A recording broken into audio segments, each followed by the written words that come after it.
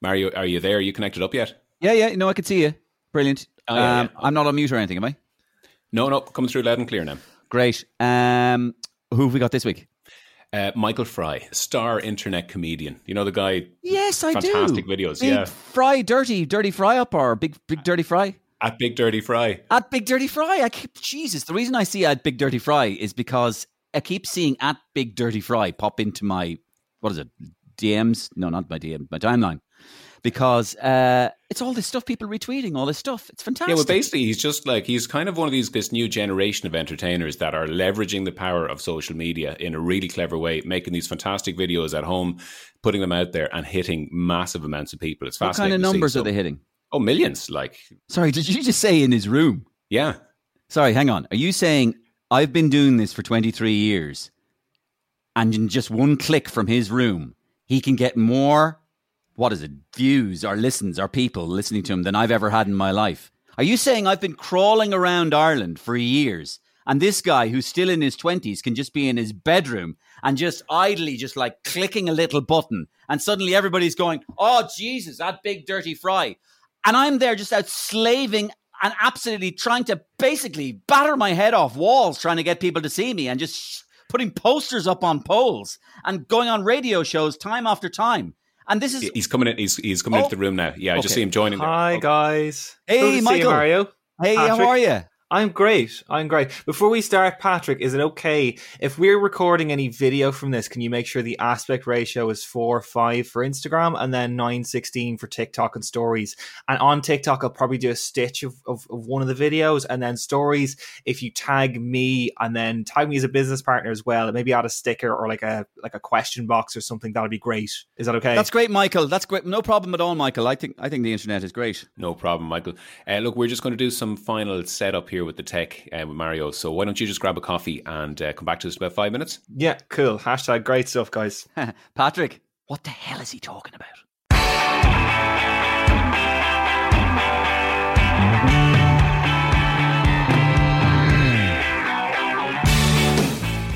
And there you are. Welcome back to the Mario Rosenstock podcast for this week. As you just heard, my guest this week is going to be the internet comedian Michael Fry. And that word, those two words, internet comedian, we'll figure out what that is. I mean, I'm sure you've received things over the years on your phone or on your Twitter, and it's kind of a viral meme that goes around. Well, it may well have been from somebody like Michael, who has developed a name for himself doing that specific kind of comedy, and he's garnered lots of great reviews from around the world. Fans like Darrow Breen and Dawn French, who really dig him and love what he's doing, and Michael is going to be my guest. I first met him a couple of years ago doing the radio show. He was doing little parodies of radio and news talk and Northern Irish radio, and that got the attention of people. But he's also a very astute and wise young man, actually, and he has lots to say about social media and the world we live in today. So please look forward to that interview in a couple of minutes from Michael Fry. But listen, if you're enjoying the podcast so far, thanks a million. Great reaction to George Hook last week. When I say a great reaction, I mean it was a divisive reaction. Some of you didn't like particularly hearing from George. Others did like hearing from him. But listen, I aim to surprise people with the podcast as well, you know, so hopefully we ticked some of those boxes. Listen, if you're enjoying the podcast, click, subscribe, follow, and it's for free. I'm not charging anything. So just get the community going there, and you can also follow me on my email, mariorosenstock@gmail.com. I read all my emails. Thanks to people like Mark Moriarty, Mark Conlon, and Vanessa Keneally out in Malta for emailing me, and I'm delighted about that. So listen, I suppose it's very difficult to talk this week without talking about these two words, Super League. Everybody's talking about the Super League, and I was transfixed by the whole drama myself. Okay, what was it? It took us all by surprise this week, but yet it was all over in 48 hours. Complete with snivelling, shame-filled apologies from these oligarchical billionaires. So the question I've been asking myself all week, if these are the smartest men in the room, how was this such a ham-fisted, botched, amateur-hour attempt at a kind of a hostile takeover? Why was the PR so abysmally poor? Why was the logo so utterly terrible? And why did it ultimately fail so miserably? Was it, like some people have suggested, that they didn't want to set up a Super League at all? They wanted to, just send a message across to UEFA. This was just a ruse. It was brinksmanship. It was a power play to, extend their power and gain leverage over UEFA and FIFA in the future for future negotiations. Well, if that's the case, that failed abysmally as well. Utterly failed. Nobody will take them seriously if they ever try it again. Nobody. If they try to start up the Super League, it will be rejected out of hand by the public at large. And the public will know that people power will win the day. So what was going on? What has happened this week? What was the Super League?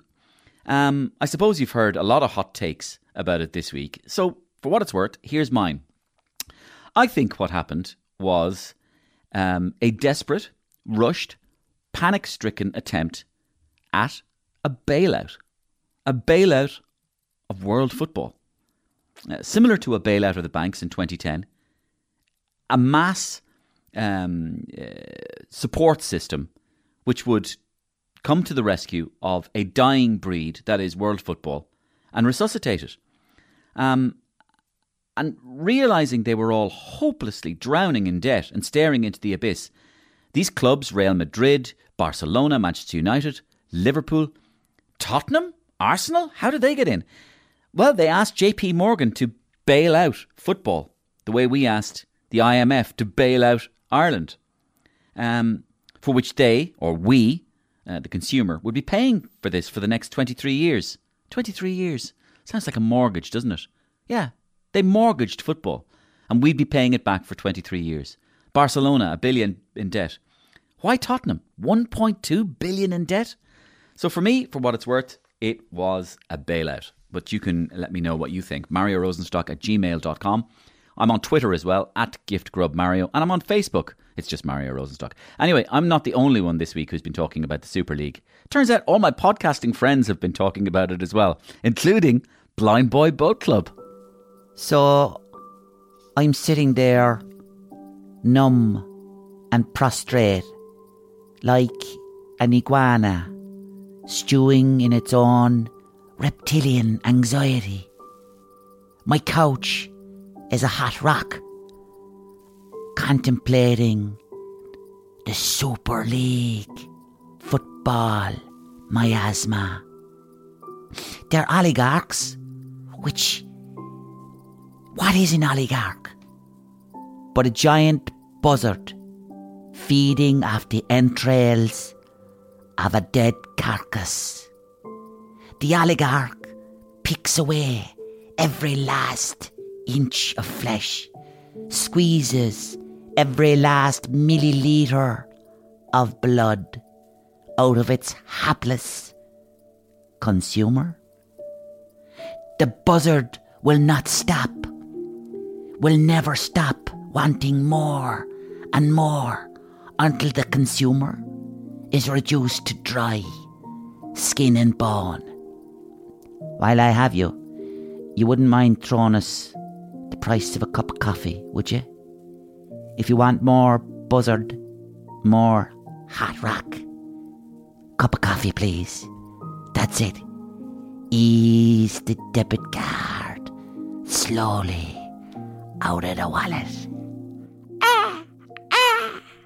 And even the crime journalist, Nicola Tallant, the great Nicola Tallant, was all over this Super League thing. I'm Nicola Tallant.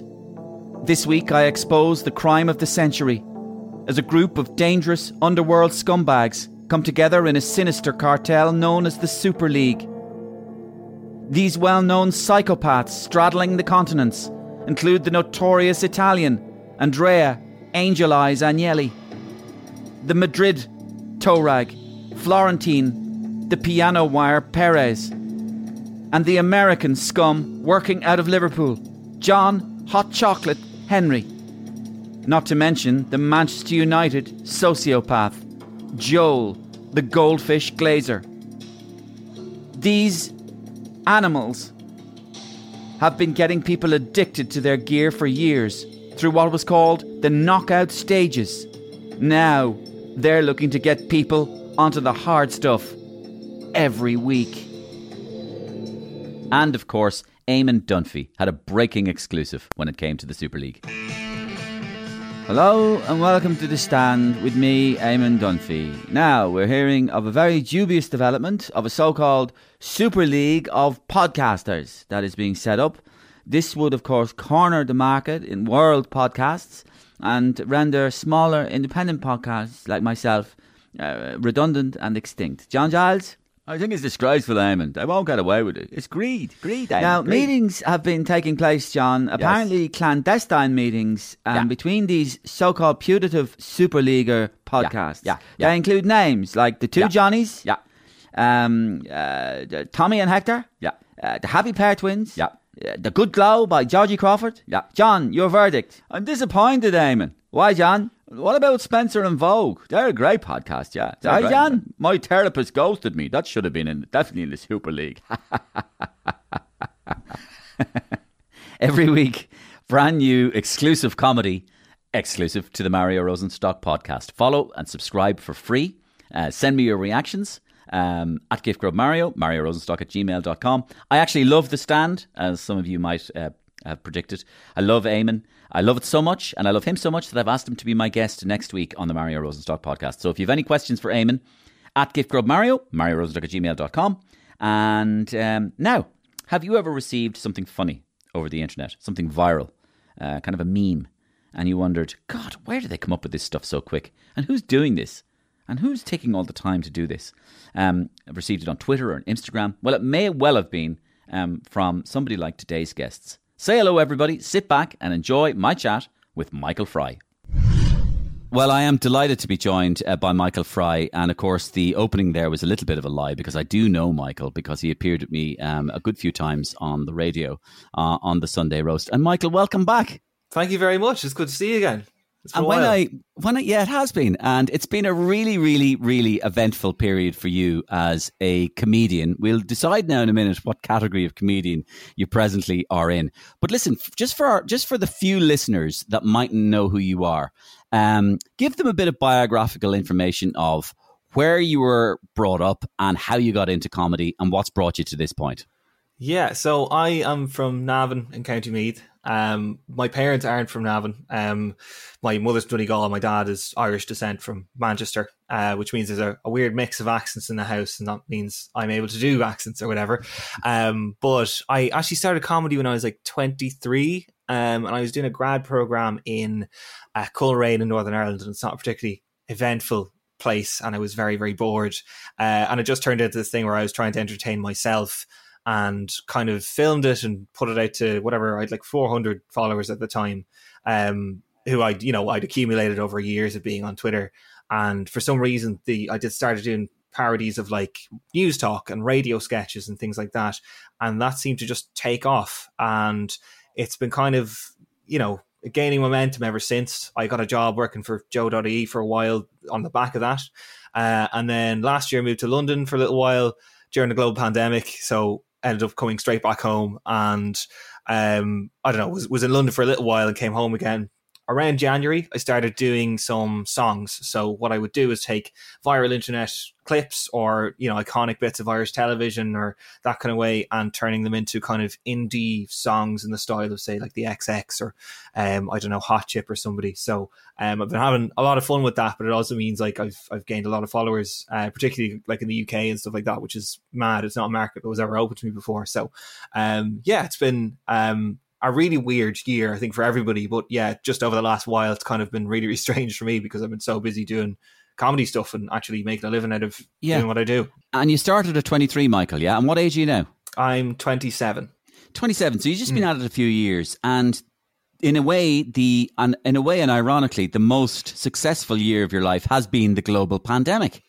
Yeah, that's I'm probably one of the few people who's kind of benefited from it in a way. I think it's because everybody was online and everyone was kind of forced to join social media to keep in touch and, that kind of way, do kind of video calls and stuff like that. So I was finding like more people, I get more accounts that like don't have any followers, or I get more people who are clearly new to Twitter following me and like people's parents and stuff like that. So it's been, I think I've taken advantage of that in a way, or a little bit like. Yeah. Now, we were aware of you, or I was aware of you, as I said a few minutes ago, before you became what we might call an internet phenomenon. And we were aware of you because you did some, as you said, sketches about parodies of the radio. And one of the sketches that you did was, the sketch that you were kind of initially became well known in my group for was a kind of a parody of News Talk. And what was that about? Yeah, so my parents used to listen to News Talk all the time, and they always had like really serious guests on, or kind of really kind of a ragtag group of people to discuss things. So the first sketch I did was called Teen Talk with Michael Teen, and I had, I think, the CEO of Permanent TSB, Benjamin Netanyahu, and Simon Harris all on the same time talking about like what to do if a boy likes you and stuff like that.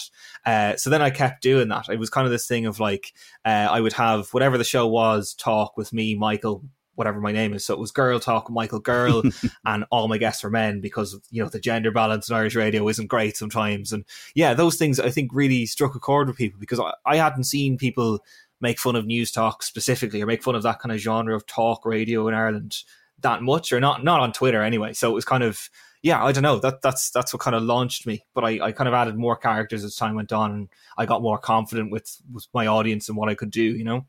Brilliant. And here's a little clip of Girl Talk that Michael created a few years ago. Hello and welcome back to Girl Talk with me, your host Michael Girl, on News Talk 106 to 108. It was revealed yesterday that Kylie Jenner had a baby girl, but where did babies come from? What threat do they pose to our natural environment? We'll get down to that later. First of all, I'd like to welcome my gal pals to the studio: Green Party leader Eamon Ryan, Archbishop Diarmuid Martin, and Senator Ronan Mullen.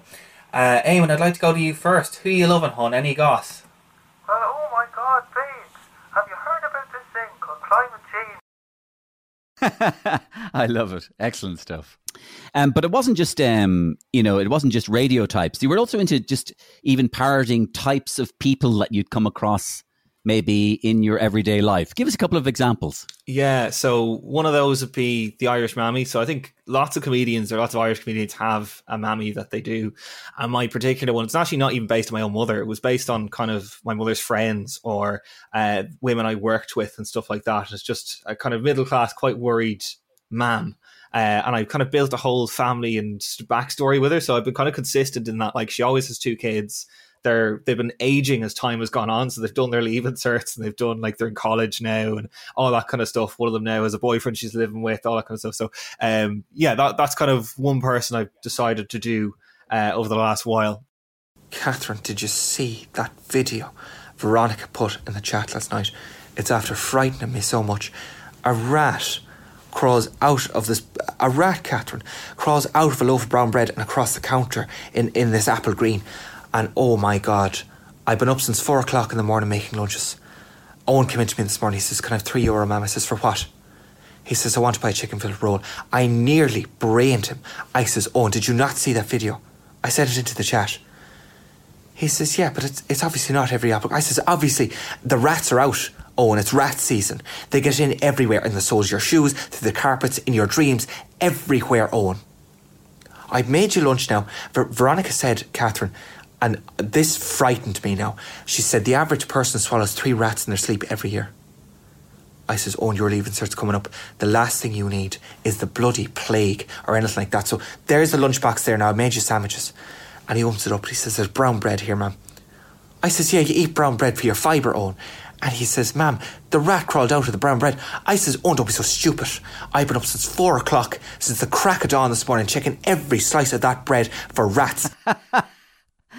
That's great. It's based on a lot of my friends' parents and stuff like that. So it's kind of very much like, I think it's the terror that Irish mothers have about rats and insects and stuff like that. I mean, my mother always used to say, "Oh, they've no bones and they'll crawl under the doors" and stuff like that. So yeah, it's a play on that kind of terror that they all experience. But another person I'm doing is a PR executive that I've called Muiniel, who is, fabulous. And it was just kind of based on salespeople that I'd worked with. And I don't know if you've dealt with like salespeople or PR people. There's like a spiel they have, and like they always start the call. They're like, "Oh, hey, how are you?" They'll have a conversation a little bit about something inane, and then it'll suddenly switch very quickly to business. And I just noticed they all do that for some reason. I don't know if it's like a sales school kind of thing. That's one I'm parodying quite a lot sometimes. So yeah, they're just people I've come across. It might be the idea. It might be the sales idea of soften them up with something really gentle and really innocent, and then hit them really hard with what you're going to give them. Here's a little clip. Here's a little clip of Munail. Is Munail a female or a male, by the way? I started playing Winiel as a man, but I mean, people read the character as a female now, and I think I play it as a female now, so I guess it's a woman now. I don't know. I've never addressed it directly in the video, so I guess it's open to interpretation. Here it is. Hey, Christy, it's Winiel here from Scourge. I'm just getting back to you on the proposal with that budget you had. Yeah, so we were thinking, we were looking at, social, and, a big issue in social right now is homeless children. And I had a look at the team, and we were thinking, okay, if I was a homeless little boy, what would I love to have most? Yeah, and that's a very obvious answer. And, a lot of the other councils are doing that, but we want to stand out and really offer something to the tourists and the international community as well as our own. So I was talking to everybody, and obviously we all had houses growing up, and I had two because my parents were divorced. But I was thinking when I was happiest as a child, and it's when I went with my dad to Florida and we were on a jet ski. And I was thinking, how do I recreate that for somebody who doesn't know what Florida or a jet ski is? And we had a look at this website. It does white water rafting. I don't know if you've heard of it. So basically it's a really fast river, and you get in a kayak and you go round a circle. It's so much fun. But it's great because it's really adaptable. So say we launched it next year, we could use a hashtag. It'd be Whitewater Christmas. If it was around June, it's Pride Month. So we're White Pride if anyone's into water sports. And also it's really accessible. So a lot of homeless children at the moment are missing developmental milestones, talking and walking. And you don't have to talk or walk when you're on it. So it's perfect. And another great benefit, and this is really cool for social, really cool for getting your name out there as a good guy, is basically the emergency services can use it for training purposes. And that training is really useful for when we start firing poor people into the sea. Yeah, you have it there, Michael. Fair play to you. One of the things that you became sort of most known for, especially in the last 6, 8, 9 months, is what you refer to as the kind of indie songs. So basically, this is an interesting concept, right? For those of you listening out there. So Michael looks at things on the internet that have become big on the internet. Well, you explain it yourself. Yeah, so it's usually viral clips. So I play with music. I like music, and I've always played music and had music software and stuff like that. And this year, I was in January this year, I was kind of right, I would love to try write some serious music. And I had a kind of little song on my laptop, and I was God, I've no lyrics for this. I need some filler. I need lorem ipsum text or whatever just to put in, just so I can sing along and see, okay, can I fit some poetry or some lyrics into this? And I realized I had the transcript of the Aoife McGregor voice note on my phone. And I was right, let's put this in. And it worked really well. So I was okay, let's see where this goes. And I could pretend to be a band. And I put that up, and that went crazy. And I one of my best performing videos at the time. And I was right, cool, I'm going to do more of these. So I just kept going. And the second one I did was based on a clip from Come Dine With Me, where this guy was a really sore loser and tells the winner to get off his property and stuff. And that went up, and suddenly Lad Bible had it, all the kind of big Facebook pages in the UK had it. And yeah, it's up at 1.2 million views or something now. But that was properly broke into the UK with that. And I was on the Greg James Breakfast Show and all kinds of stuff. It was mental. So I've been doing that ever since. So I've done, I think, probably about 15 or 16 songs now. And it's crazy, the reaction. I released an album there just because people were put it on Spotify.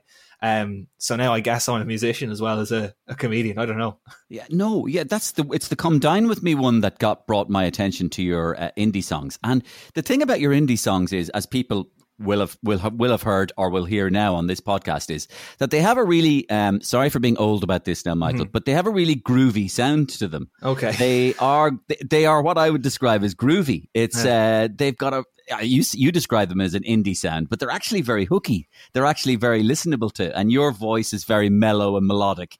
And so who you play all the characters in this indie group, don't you? Who are the characters, or what kind of indie group characters are there in your group? Yeah, they're all kind of loosely based off, I don't know if you've heard of Block Party. They were a big band 10 years ago, whatever, but they're kind of loosely based off that. So you have a very serious keyboard player. And I went to see the Block Party in the Olympia, and I remember the bassist had a keyboard for a little while, and he was just miserable. And it was God, man, this is your dream job, and you're standing here just annoyed. People are so cool. They're just upset or annoyed, like that kind of way. And then there's a guy I call them all. They're all Michaels because they're part of the Michael cinematic universe. All my characters are Okay. Michael. So that's Michael Keys. Michael Guitar is the guitarist. He wears a hat, much like The Edge, or like, I don't know if you've ever seen Ham Sandwich live. There's a guy there who's like kind of just wears an Ireland jersey and a hat. And that I kind of have thing. seen Ham Sandwich. Yeah, so there's those kind of like Irish bands where there's just this guy who's like would just be a primary school teacher in a different life, but is now a guitarist for some reason. And then we've Michael Bass, who's kind of soft, kind of very, he's chilled out. He's very, very cool. He's very, he hides a lot of his face, and that's based off the guitarist in Bloc Party. He has this big long fringe that went over his head. And then the lead singer is kind of a bit more kind of peppy and a bit more kind of, I don't know, a bit more sexual, I suppose. And I just do that because I find it funny. I find it hilarious that anyone could find me sexy. So I try and just amp up the sexiness of it. But it seems to work for some reason. I don't know. People think it's not a joke, and it's like, it totally is. They're a whole cast of people. It's kind of like Gorillas, but I haven't got the budget for animation. I just have my own wardrobe and some of my mother's clothes. So yeah. Yeah, great. And do you play all the instruments yourself? In other words, are they program instruments, or do you actually play the various different instruments? I play, the guitar. I've only one guitar, so I lower that electronically on the computer to sound like a bass. For that, I do play the keyboards. The drums are the only thing I don't play, but I program them in basically. So it's all on Ableton Live, which is like a music software. So it's all constructed on that. So I do kind of lip sync when I'm filming myself, because I don't know if you filmed yourself singing before, but sometimes it doesn't look like you're singing, or you can't see your lips move if you're actually singing. Mm-hmm. So sometimes you have to be a bit more exaggerated, as if you're kind of, as if you are singing, but you're not really. So I do play everything. Yeah. Now, millions and millions of people have, especially in the last few months, have copped onto this and have clicked on you, or have or retweeted you or whatever. What has that meant for your life? I mean, what has that meant for your day-to-day existence? I mean, first of all, more people know who you are. You're probably getting more feedback. You're getting more replies. You're getting way more followers. What has it meant for your day-to-day life? Yeah, I'm busy. So I signed with an agent in November, and I think I had like 9,000 followers on Instagram. And I think it was kind of a thing where they're like, oh, he's good. He'll be a safe pair of hands. I don't think they ever expected me to triple that. I now have 30,000 followers on Instagram or whatever. I doubled my Twitter following, all that kind of stuff. So it's meant that, brands are seeking me out specifically, or I get more work than I would have done, in November, December. And it's another thing I can use to kind of make sponsored content, I suppose. But that just means I'm busy. And it also means I have a way of, like, when something funny happens on the internet, lots of people will tag me in it, and I'll be able to make a song out of it. So an example of that is Hanforth Parish Council, the whole "you've no authority here" Jackie Weaver thing. That happened. I was tagged 20 times in it when I was on my way home, and I was like, right, I'd better churn this out. I got it done in I think it was 24 hours. And it went everywhere. And that was, that happens a lot now, where people tag me in stuff or make suggestions about what content I should make, which is great. It means it's a lot easier to think of ideas. Yes. And when you say you get more work, so explain to me how that process works. So how does it work in relation to, let's say you got 1.2 million hits for the Come Dine With Me one. How does that work in terms of trying to turn it into money? Yeah. So, I mean, you don't get paid for views on social media. So YouTube will pay you for views, but I mean, I'm not huge on YouTube, so that doesn't really happen. So what it does mean is that I have more followers, and more followers means I have more reach, which means that, like, if I did sponsored content, if I did an ad for, I don't know, Permanent TSB or Carlsberg or someone like that, that more people are going to see it. So that's when brands decide, okay, we maybe want to work with this guy because he aligns with our values and all that kind of stuff. So it is a kind of partnership aspect of it, but it's more just the bulk of people that I can reach that is attractive to brands and stuff like that. And when you do an ad for someone like Carlsberg or a bank or whatever, what do you do it as? Do you do it as Michael Fry? Do you do it as the indie band? Do you sing a song about Carlsberg? Do you sing a song about the bank? It very much depends on what the brand is and what they want. I did a song for, I think it was Pizza Hut. We're launching a KFC pizza or something, and I was like, right, I'll write a song about that. So I wrote kind of like an 80s kind of, I don't know, Bronski beat kind of song about popcorn chicken pizza. So, it's kind of, you can do jokes, you can kind of just play with it whatever way you want, because they want you to, encourage your audience or kind of make it entertaining for your own audience as well as just being an ad. So yeah, it really depends on what it is specifically that they want. Sometimes it's heavily scripted and it's like, okay, grand, I'll do it. It's no problem. Like, but obviously I prefer to have more freedom like anyone would. Yeah, interesting. Okay, so you can make a living doing this. You can definitely make a living doing this. Oh God, yeah. And I have I also have coffee set up on my Twitter, which means it's kind of like busking. So it's kind of like leave a hat on the ground and people can donate whatever they want. So particularly after a couple of viral videos, people will be like, oh yeah, that made me laugh a lot. Here's £3 or here's enough for a coffee or a pint or whatever. And that works really well as well because people are kind of like, they feel like they're funding it or they're helping me along. And they absolutely are, because I bought equipment and stuff for that money. It is. That's true, Michael. And that's actually one of the cultural changes that have taken place with the internet as well and with performers on the internet. What I mean by that is, I remember when I first listened to Blind Boy Boat Club and on his podcast, and he was there like, so listen, if you want to leave me a few quid for a cup of coffee would be well appreciated. I'm kind of going, what the hell? Like is he asking people for a cup of coffee? But what I didn't really get was that is the culture of, as you say, leave your hat on the ground and busking, and that is part of the new if you choose to support me, do support me kind of way, which is I found very interesting. Yeah, I think particularly with the like streaming services and stuff like that, you'll find musicians do this as well on Spotify. They'll have a PayPal link or whatever, and it's because they're not paid huge amounts of money, even if they get, say, 1 million streams or whatever. So it's kind of just a way of people making sure that their artists are able to make the art that they want to make, if you know what I mean, and that we're not working 40 hours a week and then struggling to try and do stuff. I mean, I've produced a lot of videos over the last while. Definitely wouldn't have been able to do that if I had a full-time job, if you know what I mean. So yeah, I think it's democratized things in a way that hasn't been before, Yeah. Do people respond on your timeline or your presence on the internet to the so-called coffee response? Do people contribute to you? Yeah, they absolutely do. Yeah. Wow. It's lovely. It's so nice. I think I have a really nice kind of following, and they're very, very happy for kind of any success I have, which is wonderful. So it's been great.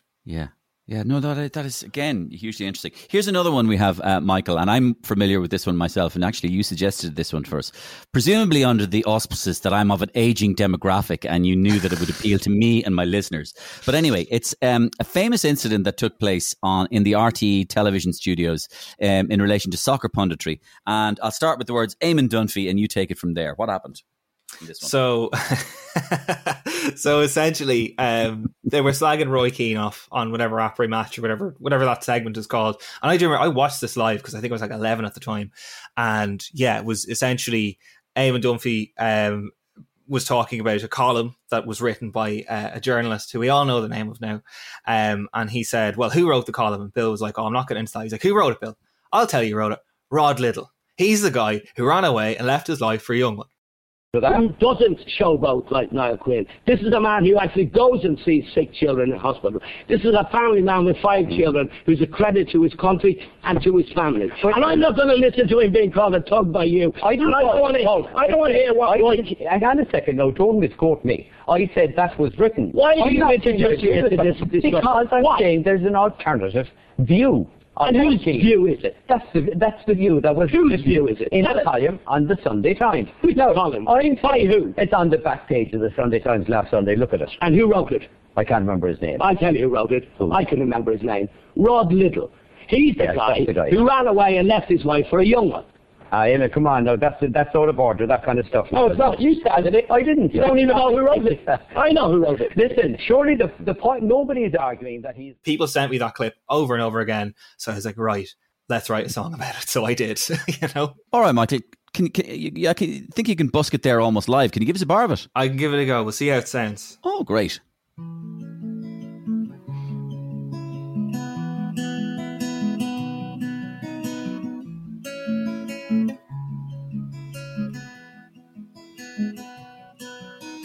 This is a man who actually goes and sees sick children in hospital. This is a family man with 5 children. He's a credit to his country. I'm not gonna listen to him be called a thug by you. No, I'm not. Gonna listen to him be called a thug by you. And who wrote it? I can't remember his name. I tell you who wrote it. I can remember he's Rod Little, he's a guy who ran away and left his wife for a young one. Rod Little, he's a guy who ran away and left his wife for a young one. Hey man, that's out of order. Hey man, that's out of order. Hey man, that's out of order. Out of order. There you go. Hey, I love it. Do you know what? Listening to that now, I really get the impression that you love singing and you love playing guitar and you love singing. I absolutely do. I love it. Yeah, the whole point of me being a whole band was just to accompany myself. Do you know what I mean? Like, I'd love it if I didn't have to play the instrument. It was looking for an excuse. You were looking for an excuse. That's all you are. Well, you have a really sweet voice, and you've obviously an ear for a tune as well, because there's something quite melodic about all those things. Michael, tell me about obviously you are deeply immersed in social media from the point of view of the work that you're doing at the moment. And I mean, when we talk about social media these days, one of the words that's used about it is toxicity. And how toxic it is. But I'm getting the impression that maybe you don't exactly see it from exactly that vantage point, do you? Probably not. No, I think I've had a very, very positive experience with the internet. I think a lot of that actually is to do with the fact that I'm a man, and that, you know, I don't suffer the same kind of nonsense that a lot of my female friends would. I mean, nobody sends me dick pics or, you know, tells me they know where I live or threatens to rape me or anything like that. When that has all happened to people I know. So I understand when people say the internet is toxic, because there's lots of aspects of it that aren't good. I think in my case, though, I don't engage with it, but also it just doesn't happen. You know what I mean? I think I have a very, very nice audience. I'm very, very grateful for it. But yeah, it's interesting, the kind of two internets that exist out there. I mean, I don't particularly engage in kind of politics, really. I don't engage in arguments. I just don't bother, because you can't have a nuanced discussion on a platform like Twitter, because your responses are very, very short, and you know, you're not going to get the kind of depth of discussion you get. You get people who want an argument, who want to set their stall out rather than actually have a conversation. So I don't engage with that, because it's kind of very pointless. So I have a very kind of nice niche and a nice kind of part of the internet, but I understand when people say toxicity, or understand when people say, you know, it's a grim place to be sometimes. Do you ever get, I'm wondering about, because you're so used to being exposed to other people's comments about you in a public forum, which do you ever get upset by what somebody might say about you, even in a creative way? Imagine if somebody, for example, the usual, you're shite. It doesn't, I don't really care, to be honest. It's kind of like, just in sheer weight of numbers, it actually doesn't matter what somebody with 4 followers has to say. Do you know what I mean? Like, I often just say I do get something like that, I'll look through their timeline and be like, I think, right, do they have a point, first of all, if it's constructive criticism or whatever? You know, sometimes I will be like, okay, yeah, maybe that was a bit repetitive, or maybe I didn't add too much there or whatever. That's fine. It's just when it gets personal, or when it's, you know, just a bit nasty, that I'm like, okay, well, why would you say something to a random person like that? Do you know what I mean? It says more about them than it does about me. So no, it doesn't really bother me. I don't think you can let it bother you, but at the same time, I don't get the same volume of abuse or anything like that as other people do. So it's kind of like, yeah, whatever. Certainly not as much as I do anyway.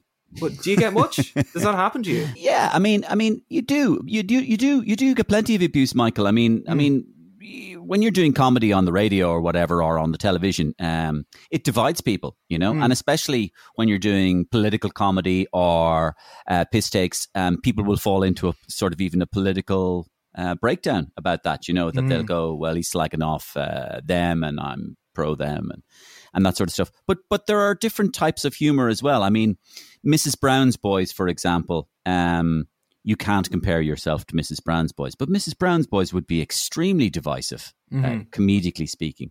And even the stuff I do, you know, I mean, I see stuff, you know, you're funnier than a burning orphanage is funnier than you and all that sort of stuff. Mm-hmm. And when I first saw the burning orphanage one, I was just like, Jesus, whoa. Yeah. Jesus Christ, that's hardcore. And I actually went, it's quite funny as well, first time I saw it. And I went, oh my God, their insult of me is actually funnier than they think I am. And that's cool, yeah. Yeah. But yeah, so I was kind of admiring some of people's insults of me going, that's terrible, but it's actually quite funny. But no, yeah, I get plenty of insults. But I found that one of the ways of dealing with the insults was by looking at all the insults, Michael, so that I could, I don't know if you're aware, I don't know if you can sympathize with my approach. The idea that instead of covering up and never looking at anybody's insults, I actually have looked at them all so that I get inured to them and I develop a bit of a leather neck about them, which I think helps me personally because I'm a reasonably sensitive person. So to develop a bit of a neck is actually helpful to me. Yeah, obviously your audience have been very sweet to you. Yeah, no, they're very, very nice. Yeah, I understand that kind of thing. I think a lot of the time they don't seem to understand that there's another person at the other side of the screen. So they're saying something to a character, to Mario that's on the TV or Mario they don't actually think there's a person there they'd never say it to your face. You know what I mean? I did an essay there for college. I do a master's in digital media and I was talking about cyberbullying, and there's this thing called toxic disinhibition on the internet, and that when you're behind a screen, it's kind of like road rage or whatever. You say things that you never think anyone's going to hear. And that's what happens online, is that they say things to you that they don't even themselves mean. You know what I mean? They've said it to a version of you that they don't know. So it's kind of, you can't really take it that personally when they do that. I don't reply to any of it because it's kind of like, well, I'm not going to give you the attention you want. I think the most infuriating thing I can do is just not reply at all. You know what I mean? Because at the end of the day, I'm going to forget about this in 2 hours' time. You're not going to wait. So I think that's a wise way to proceed. That you don't. Your policy is not to engage with negativity, and that's created an arena of positivity around you. So listen, some of the good things that have happened to you recently are, you know, I mean, the BBC Radio 1 thing was great, but also you must be having some good conversations with people about trying to do stuff. What kind of stuff would you like to get into, as well as the present world that you're in? Yeah, I think it's an interesting one because, I mean, I'm not a stand-up, so live was always going to be a challenge for me. I wasn't sure how to do it. And obviously I'd looked at people like yourself or people who aren't stand-ups, they're character actors or do stage shows or whatever. But thanks to the band, it's now a thing where I can just do a gig and people will want me to play the hits, and it's kind of a lot easier than trying to make people laugh. Like, I suppose I will laugh and I'll have bits of comedy in it. So you know, a bit like David O'Doherty. David O'Doherty often stands there with his Casio keyboard and just churns out the hits. Yeah, I love David O'Doherty. Yeah, absolutely. I'd love to emulate that kind of success. So live is something I'm looking at. I think a lot of online comedians as well are being approached about like podcasts and things like that. So I'm exploring those areas, but I'm also kind of talking to people about, say, voice work or kind of acting and things like that. So we'll just see where I'm picked up or how I'm picked up. It's hard to know how to forge ahead because I don't really know what I want at the same time. It's kind of this thing where I've arrived and I have people's attention, but I'm like, right, well, what am I going to do with it now? You're not going to wait. So I don't know. Yeah. No, it's a magnificent world. It's a very interesting world. One of the things that struck me was about the way you choose your material is that doing comedy for the internet is much different in a way than doing comedy for television or the radio. And here's the way I see it. Mm-hmm.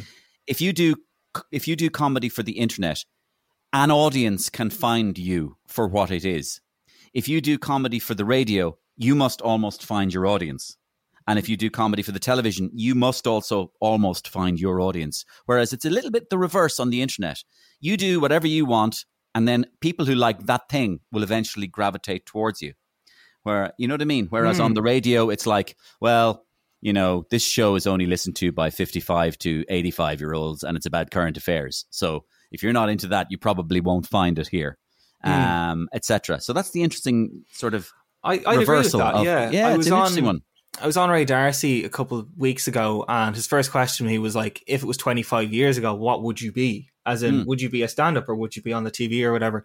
And it is almost a new kind of genre in that, like, I can get instant feedback in the same way that a live comedian can, only I can quantify it and I can see it in numbers, what people liked, what people shared and all kind of stuff. And then I can respond to that but I'm not doing it in a live setting, so I can prepare for it, and I can schedule things, and it's that kind of way. So it's a whole new genre of comedy, I think, and it's built around the time of it as well. Like very few of my sketches go over the 2 minutes or anything like that. So it is exactly, but just time differently. Having said that, 25 years ago, I could have easily seen you fitting into, for example, Ray Darcy's radio show or Ian Dempsey's breakfast show, and Ian would go, right, well, here's the new one from Michael Fry, because we all saw what happened with Eamon Dunphy on the telly last week. Yeah. Here's Michael's new indie song. I mean, it would have been perfect. So, it works on that medium as well. Yeah. It's interesting how much things have changed. I mean, hearing you talk about text messaging coming in for the first time that long ago, and that like you saw the technological change the whole way through is really, really interesting. It is, Michael, because like the first time I was on the radio was like, doing comedy on the radio was like 1998. And people would often ask, how did you know it was going down well or not? And the two examples I always use are Ian would go to Tesco on a Thursday and an old lady might come up to him and go, I'm loving the Bertie bit, right? and the second thing that came up was the Taoiseach's office themselves rang us and asked us for cassette tapes of that thing you were doing on the radio. Wow. That was the only thing we heard. Nobody, you just had no idea what was happening out there. Hence, probably loads of people were given contracts for years while they were absolutely shite. If I was to become an internet comedian tomorrow and you were schooling me, give me the do's and don'ts. Everything. Oh, okay, right. I would say have good sound in whatever equipment you're using. I think I was using a terrible smartphone at the beginning, so the audio isn't great in some of my clips.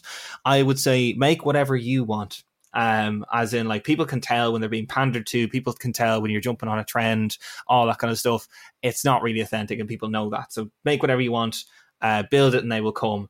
But also use your social network as a social network. I mean, even if I wasn't doing videos, if I wasn't doing comedy, I would still use Twitter and I would still use Instagram or whatever, because it's a great way of meeting people who think like you do and have the same interests. And, I've learned so much by just following interesting people on social media. So, and that's a source of material as well. I follow a lot of journalists and I follow a lot of scientists and things like that. And it kind of opens you up a lot more and gives you more things to talk about and to share and stuff. So, I think they're my tips, I suppose. And then don't engage in negativity. That's kind of, they're my rules, I think.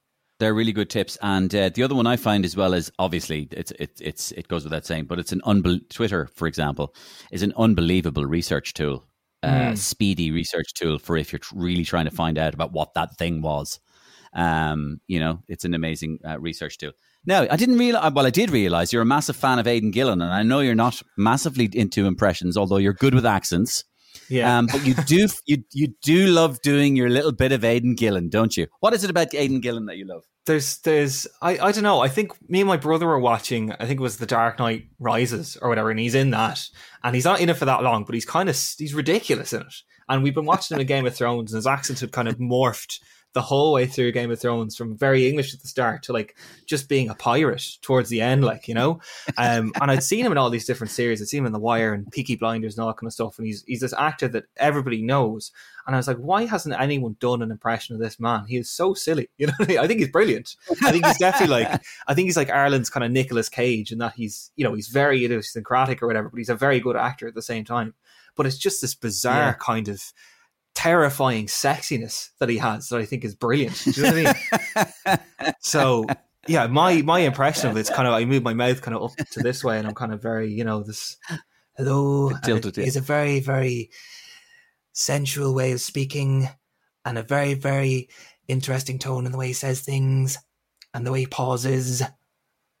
Kind of way, just kind of very, I don't know. That's right. That's exactly it. Yeah. He's ridiculous, and I just thought I want to pay tribute to this man. Yeah. No, he is a fascinating character actor. Very interesting. All right. Right, Michael. Question on my page here. What is Michael Seance, and who is he?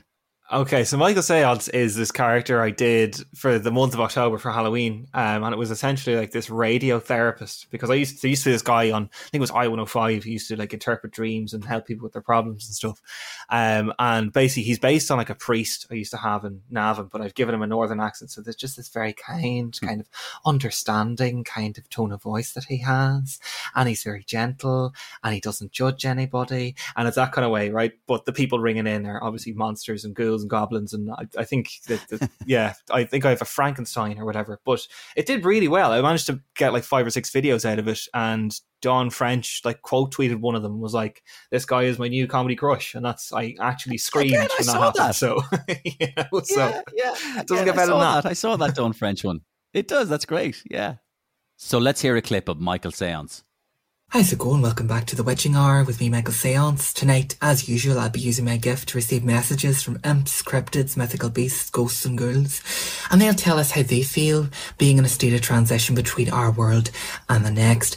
Joining us tonight is Frank. Frank, could you explain a bit about who you are for people at home? Yes, well, basically I'm a monster, and I was made by my father, who was a scientist, and my main body would be from this boy called Adonis, because he was so beautiful, and then my legs would have come from his cousin Eileen, who was a champion high jumper, and then I got the brain of his friend Porrick, but you know, it doesn't work as well. Okay, before you go on, Frank, before we listen to why exactly you feel the way you do, I'd like you to stop using the word monster to describe yourself, because in my opinion the scariest thing about monsters is that they don't exist, and they're actually reflections about how society treats the marginalised and the ugly way in which we treat ourselves.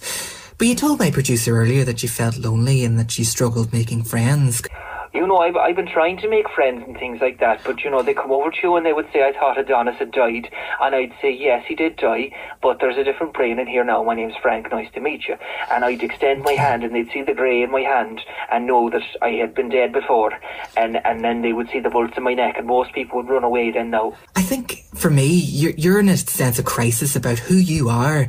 I think most of us take on traits of people, maybe not physical traits like you have, but we take on people's opinions and we take on people's problems. And I think what you need to do is really set yourself apart from Adonis and from your father. Is there anything you like doing that's really a Frank thing and not a them thing? Well, I quite like creeping around in the dark and sitting in barns and eating human flesh. Right, I was thinking like badminton or a sport or something.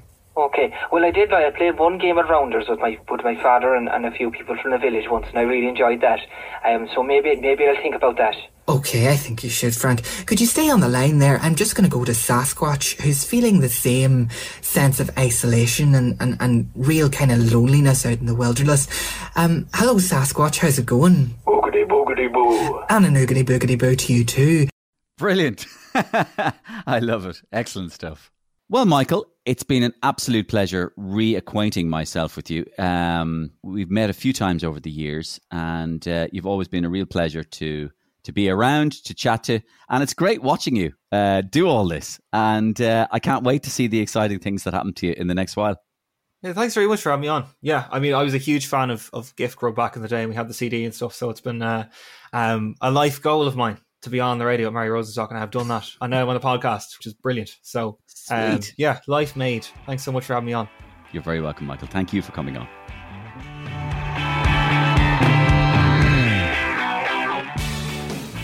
And that's it from Michael.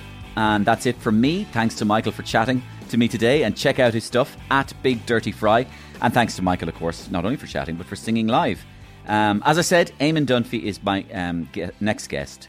Next week. The great, the legendary Eamon, the writer, the journalist, the radio broadcaster, the podcaster, the commentator, the pundit, the lounge singer, and believe me, I have frequented late night lounges with Eamon and watched him sing and even sung with him.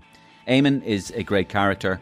It's a great privilege always to talk to him, and I look forward to him being my guest next week. For you, stay safe, stay well. I look forward to chatting to you. Take it easy.